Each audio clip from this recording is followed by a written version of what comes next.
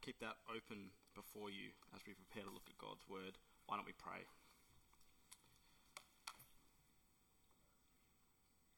Heavenly Father, we pray that you would give us ears to hear your word. We pray that you would give us hearts to receive it. And perhaps what we find most challenging, the will to put it into practice. For Jesus' sake. Amen. Growing up, my parents always taught me to fear the ocean. I'm not sure if my parents are the only ones. I'm sure they're probably not. What does that mean, to fear the ocean? Well, if you've ever been to the beach, when it's a particularly crashing surf, or if you've been out in the open water, in swells, I've done a bit of sailing, and when you're out, even in 2-meter swells, it can feel pretty big. There you get a sense of the power of the ocean. It is a force to be feared. To fear the ocean doesn't just mean to be afraid of it.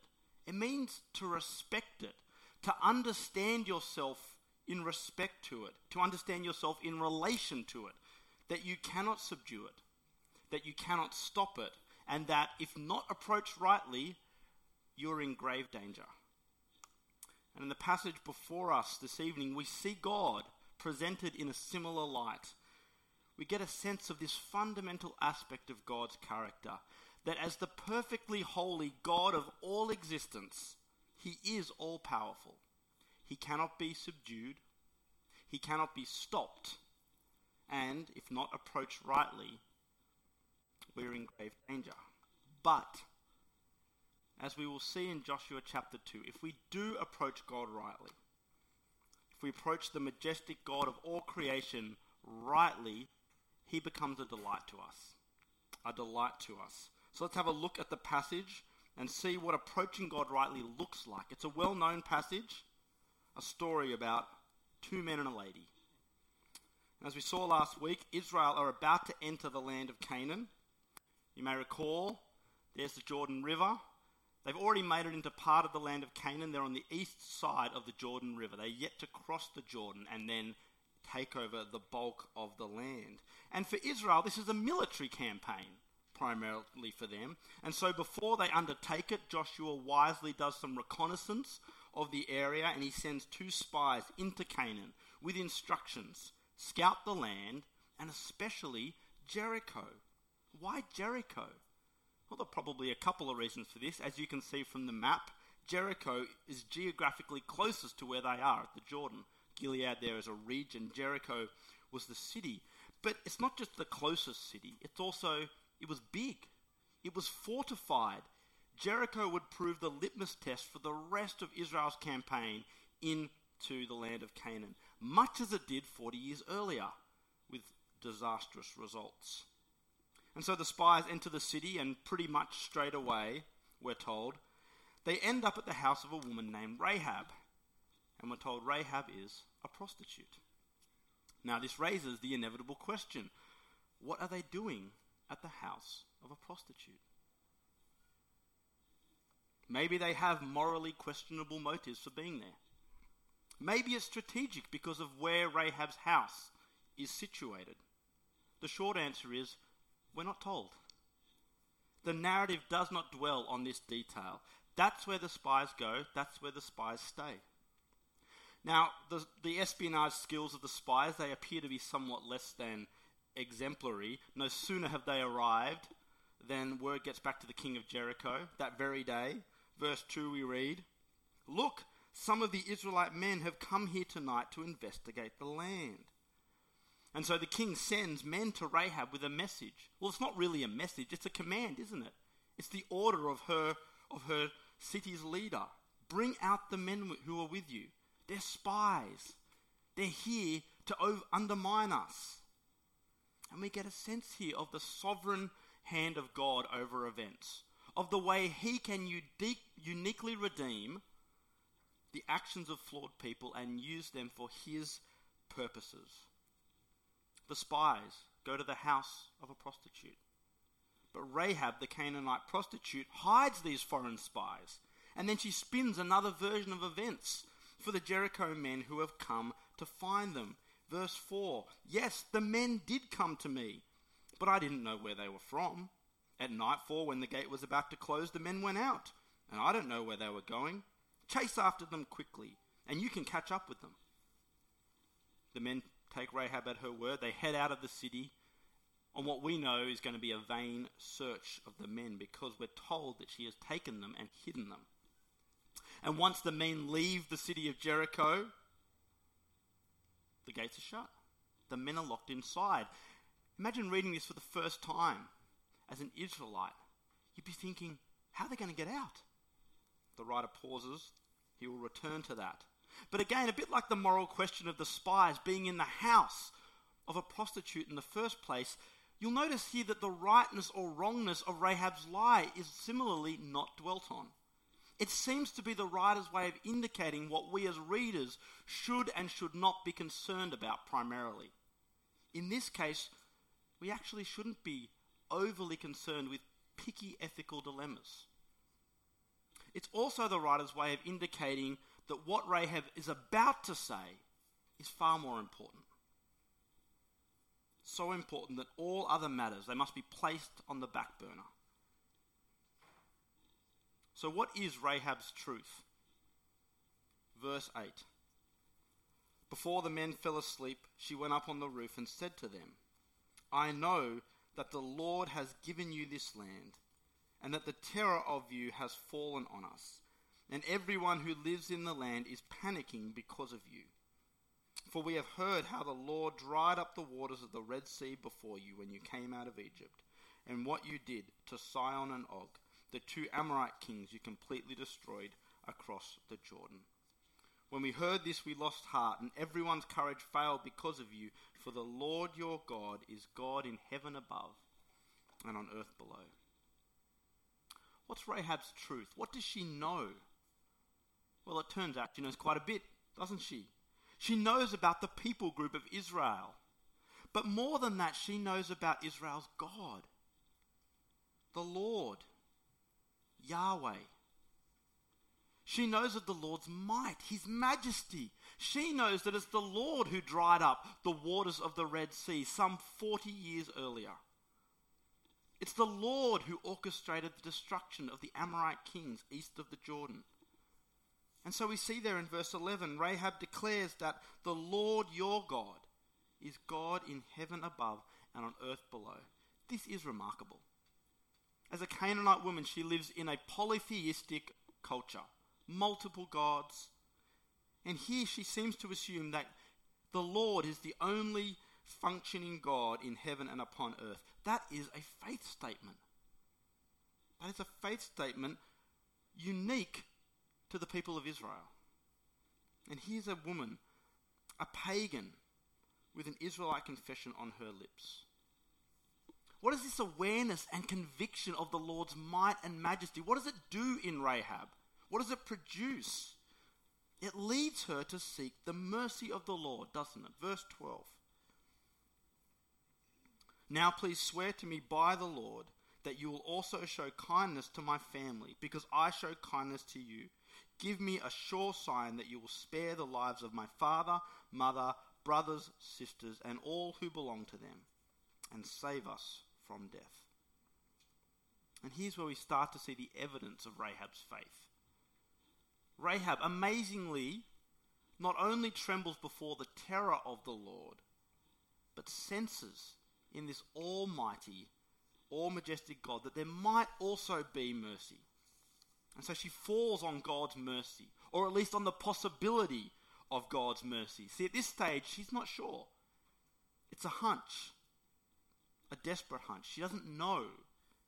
But recognizing God's might, recognizing God's majesty, recognizing the sheer unstoppability of his judgment power, she does what she can. She hides and harbors the spies of Israel, the representatives of the Lord. And she places her life and the lives of her loved ones in their hands, trusting that that is placing them in the Lord's hands. And she is shown mercy as a consequence, we're told. The men agree to spare her, provided she doesn't report their mission. Our lives for your lives, they say. There are other conditions as well, though. A scarlet cord needs to be tied on the window to identify the house. Anyone Rahab wants saved must be in the house with her when the moment comes. These are the details of her deliverance. And the details of her deliverance, they bring to mind the details of another deliverance in Israel's relatively recent history, only a generation before. They bring to mind the Exodus out of Egypt. There God also brought about simultaneous judgment and redemption. For those not under the house protection of the lamb's blood that was painted on the door frames of the houses in which they lived, for those not under that protection, which meant virtually all the Egyptians, that meant when the arrival of God's angel came, that meant judgment. That meant the death of the house's firstborn. But for those under the house protection of the lamb's blood, the arrival of God's angel meant redemption. Redemption from slavery in Egypt. In such a way, God delivered his people from that circumstance. And in the same moment, he judged Pharaoh's long-standing sin of subjugation. And in such a way, the Lord would work, some 40 plus years later, to deliver Rahab and those in her household from his righteous judgment. A scarlet cord. Everyone safely in the house. These are the particulars of Rahab's salvation. And they're not up for negotiation. Because God being who he is, almighty and all-holy, and Rahab being who she is, like the rest of us, not almighty, certainly not all-holy, God is the only one who can dictate the terms of salvation. They're on his terms. But Rahab agrees to this. Let it be as you say, she says to the spies, who in this case, in this moment, are functioning really as spokespeople of the Lord. And then she helps them escape out the window, down the city wall, into the countryside, where they hide for 3 days, eventually making their way back to Joshua, where they report their findings. And we see in the final verse of the passage, they told Joshua, "The Lord has handed over the entire land to us. Everyone who lives in the land is also panicking because of us." What a contrast. What a contrast. The last time the Israelites explored into Jericho, in Numbers 13, some 40 years earlier, an expedition group was also sent. And they saw how intimidating the city and how intimidating the inhabitants of Jericho were. And when they came back, they said, "We can't do it." And on the basis of that report, it was Israel who became completely fearful. It was Israel who were all panicking. And they ended up bailing on the Lord's promises. But this time, the spies' report has the opposite effect, doesn't it? It gives the Israelites great assurance that the Lord will give them the land as promised. And that's where the account ends. That's not where its truth ends, not where its relevance ends. And there are several truths arising from this passage. And I want to highlight 3 of them. 3 truths. The first is the mercy of God. The mercy of God. And we see that the mercy of God is the source of salvation. And maybe to many of us in this room, that has an obvious sound to it. But what do I mean by that? How do we see that in particular arising from Joshua 2? Well, in this passage, the looming conquest, we see 2 aspects of God's character on display: his majesty and his mercy.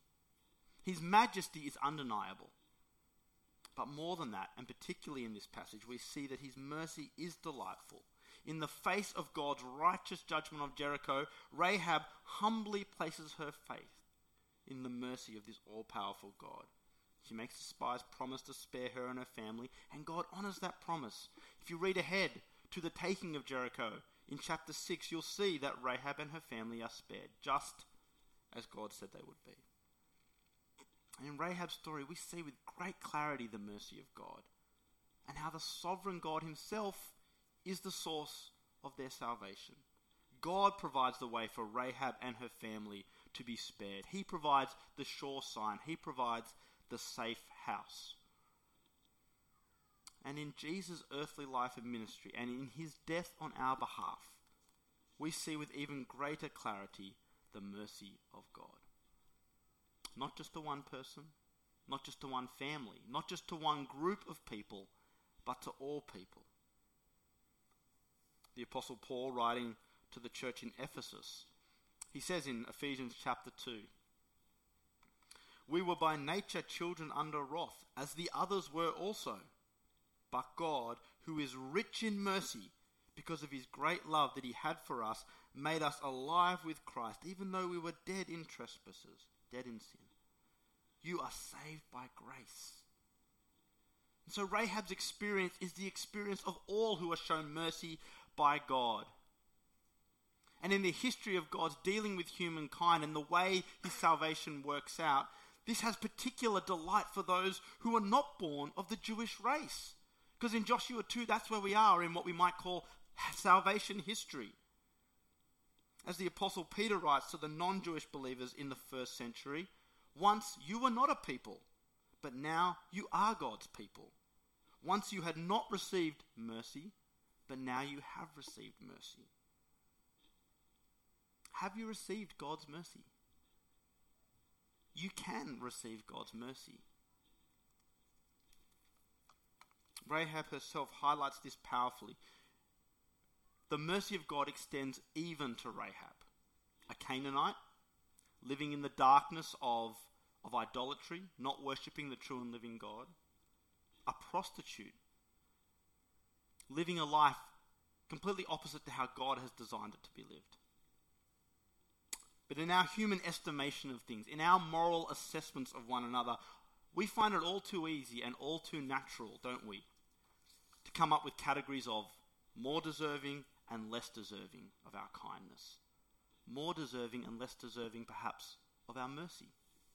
If Rahab existed in our time and place, would we consider her within the bounds of our societal mercy, let alone in the bounds of God's? The fact is, no one deserves mercy. That's what makes it mercy, isn't it? But nor should anyone be outside the bounds of mercy. That's also what makes it mercy. We struggle with this as human beings. But God does not. No one is outside the bounds of God's mercy. No matter who you are, no matter what you've done, God's mercy is available. And like Rahab, mercy isn't dependent on our moral self-improvement. You'll notice Rahab isn't asked to clean up her life first before she's shown God's mercy. She only has to stay in the safe house that God has provided.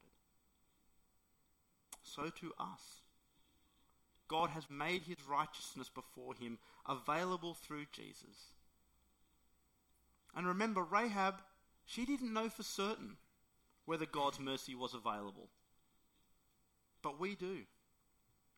We can look to the cross and we can know that to receive the mercy from God, all we need to do is trust in Jesus and what he has done. Which brings us to our second truth. The movement of faith. The movement of faith. And we see that the movement of faith is the means of salvation. If the source of Rahab's salvation is God himself and his mercy, well, Rahab's faith is the means, the mechanism that God uses to bring her to that place of protection. And we see this at work in the activity of Rahab's faith. Faith is never just something conceptual. Faith is what you do with your life. And we like to put faith in the box of faith is just what you think about. But no, faith is what you do with your life. Just knowing about God is not enough. And what we see in Rahab is someone moving from knowledge about God to trust in God. And how do we see that? By what she does with her life. Rahab takes what we might call concrete steps of faith. She protects the spies. She asks for mercy. She ties the scarlet cord. And when the invasion comes, she brings her family under her roof. She puts her faith into action. And again, in the New Testament, we see that this is not a truth that remains in Joshua 2. The Apostle James makes this connection between faith and action. In chapter 2 of his letter, James refers to the actions of Israel's forefather Abraham, someone whose faith was demonstrated by his actions. And then a few verses later, in verse 25, he says this: "And in the same way, Wasn't Rahab the prostitute also justified by works when she received the messengers and sent them out on a different route? Rahab is mentioned in the same category as Abraham, the man of God, the man of faith. True faith is active faith. It puts its money where its mouth is. How do you move from knowledge of God to trusting God? Or perhaps more pointedly, have you moved from knowledge of God to trusting God? I think a great danger for those of us who grow up in the church is that we think that staying in knowledge of God is the same as trusting God. Have you confessed with your mouth that Jesus Christ is Lord? Do you believe that God raised him from the dead? Does that reality shape your life choices? Does it cause you to put God and others before self, day by day, month by month, year by year? The movement of faith is the means of salvation, and faith is active. And the final truth we see here is about the person of faith. And we see that the person of faith is blessed. And that is the result of salvation. Faced with the reality of God's majesty, driven by the fear of his pending judgment, Rahab makes a choice. She seeks his mercy and she is spared. She is, in that initial moment, driven by fear. But of course, that can't be it. Faith in God can't begin and end simply in fear of him. Because in the end, that's not faith. It's certainly not biblical faith. That's merely self-preservation. Fleeing God's judgment and calling for his mercy, it might be the first steps of faith, but it can't be what fuels all subsequent steps. Because coming to God in faith doesn't just mean avoiding his judgment. It means something bigger than that. It means something better than that. It means coming to the one who alone makes life truly worthwhile. The author of life, who alone can say definitively how our lives ought to be lived with him. The author of life who made us and who loves us. The mercy of God is delightful. And when we grasp that, we can respond to God's mercy with joy. And we can experience the unique peace and delight that comes from knowing we are no longer offside with our Creator.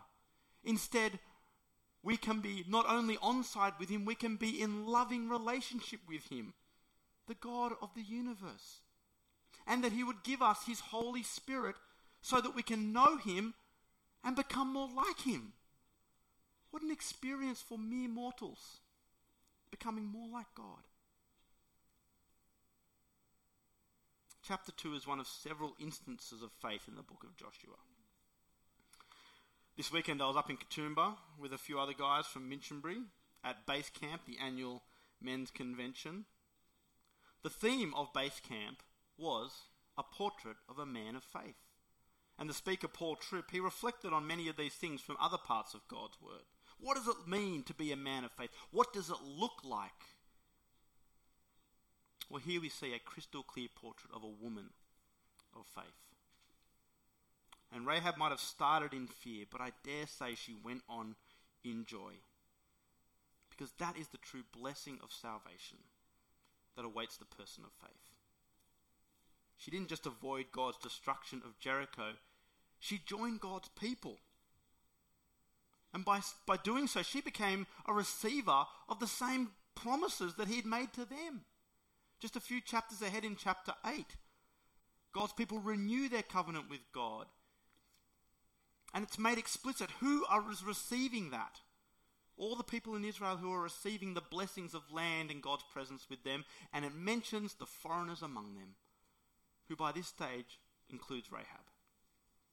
And as we've seen in the New Testament, she is commended for her faith in James, in Hebrews. And we find her in the genealogy of Jesus himself. She got to inherit the land along with the people. She got to go on from that point to live life as her Creator God intended, in knowledge of him. And we trust in joyful obedience to him. We can too. And I know that many of us, most of us, all of us perhaps, are in some way enjoying the blessings of that salvation. But if you have not yet put your faith in God, please do.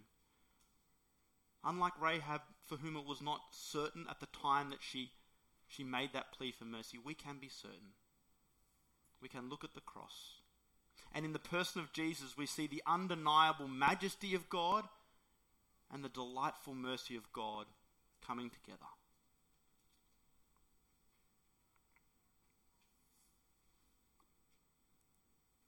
Please pray with me. Heavenly Father, we thank you that you are the God of all life. We thank you that you have given us life, and that in Jesus you give us new life. Thank you that you are all powerful and you use that power to show us mercy. And I pray that for each of us here, you may work in our lives to help us, to bring us to faith in Jesus, or to continue us on in faith. In Jesus' name we pray. Amen. Thanks, Chris, for sharing with us from God's word. But friends, we don't